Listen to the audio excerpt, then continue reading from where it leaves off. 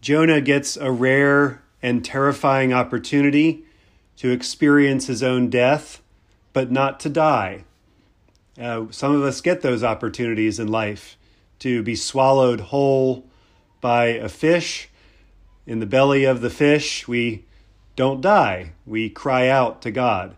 And Jonah does that. His prayer is like a poem. It's very Job-esque and very Psalm-esque. I think there are some Psalms that have some of these same phrases in here. I call to the Lord out of my distress. And Jonah would have known all the Psalms, so it makes sense that he would use those lines in his cry to God.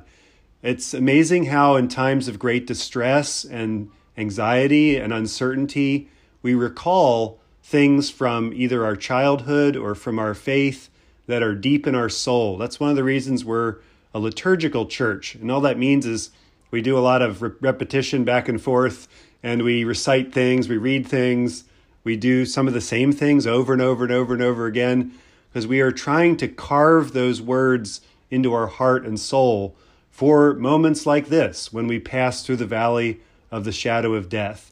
But God is not finished with Jonah.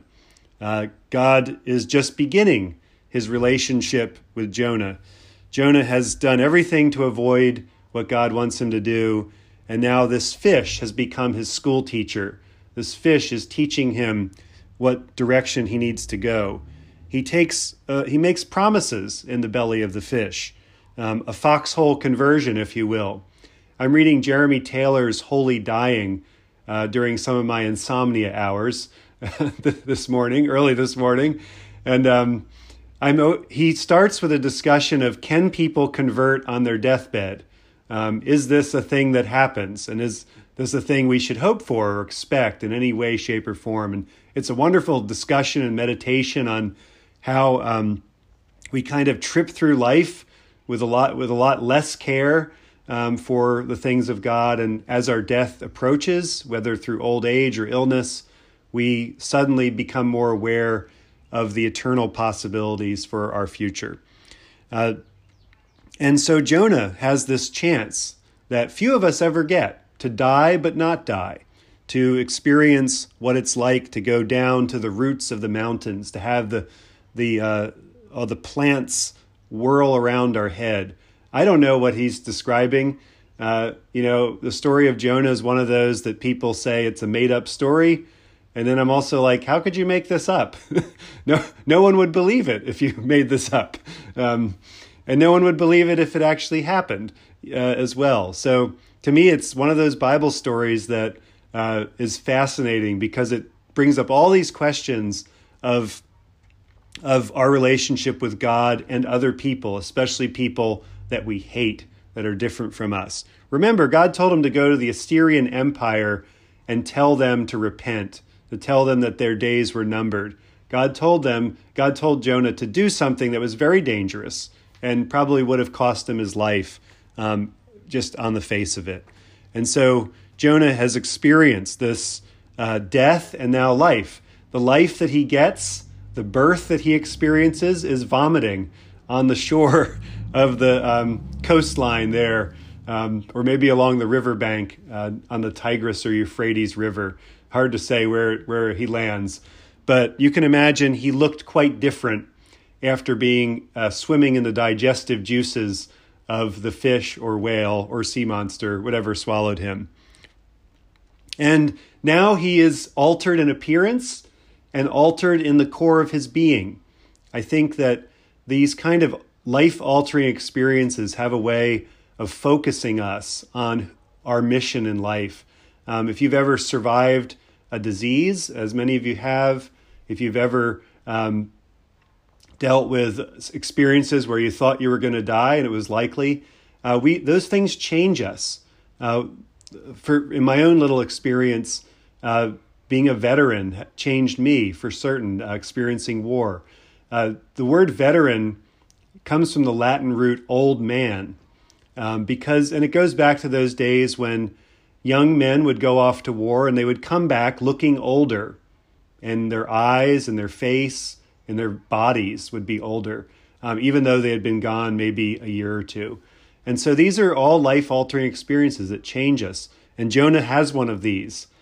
He's in the belly of the fish for 3 days and 3 nights. And Jesus picks this up and says, just as Jonah was in the whale for 3 days and 3 nights, so shall the Son of Man be in the heart of the earth. Jonah is describing in this prayer poem death. Like he's like, I died in the belly of the fish. So in some ways, Jonah's story has a little mini resurrection here. And yet the vomiting couldn't have been that pleasant. The return to life had to be quite a shock to him. You can imagine that first gasp of air as he comes out. I mean, this is a wild story. And yet I think our stories are wild too when you really think about them. The way we've come through life. If you were to script out your life at the age of 14, we probably wouldn't have written this story in many ways. And yet this is the story God has given us. And so whether you've been vomited out on the beach and feel that way, you still have a mission for God. God is still working in Jonah's life in an even closer way now than ever. Almighty God, to whom we must account for all our powers and privileges, guide the people of the United States in the election of officials and representatives, that by faithful administration and wise laws, the rights of all may be protected, and our nation be enabled to fulfill your purposes through Jesus Christ our Lord. Amen. I'm not sure if I'm pronouncing his name right. Samuel Isaac Joseph Sharusky. It's spelled quite long in a long way, the last name. But the story of Joseph Sharusky is unique in the annals of the church. He was born on May 6, 1831, to Jewish parents in the Lithuanian town of Tarogen, near where my ancestors came from, there in Lithuania. His early education was directed towards the rabbinate, but during graduate studies in Germany, he became interested in Christianity through missionaries of the London Society for Promoting Christianity Among the Jews, and through his own reading of a Hebrew translation of the New Testament.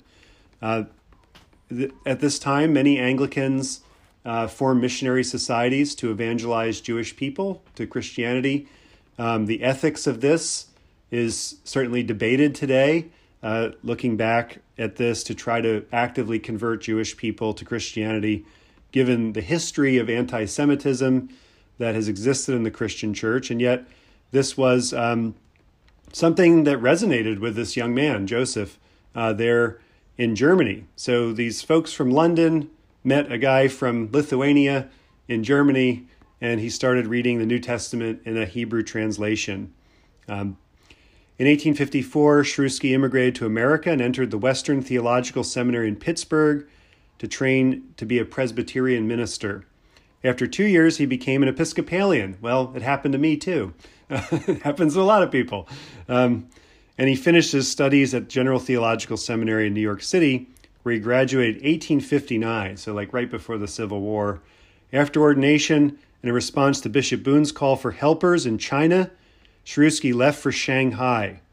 He was always good at languages. I mean, can you imagine growing up in Lithuania, where they already spoke several languages, Polish, Lithuanian, and then growing up in a Jewish family, Yiddish, and likely Hebrew. And then he goes to school in Germany, so he learns German. Then he goes to school in America, so he learns English. I mean, an amazing linguist. So for about a decade and a half, he lived in Peking and translated the Bible and parts of the prayer book into Mandarin.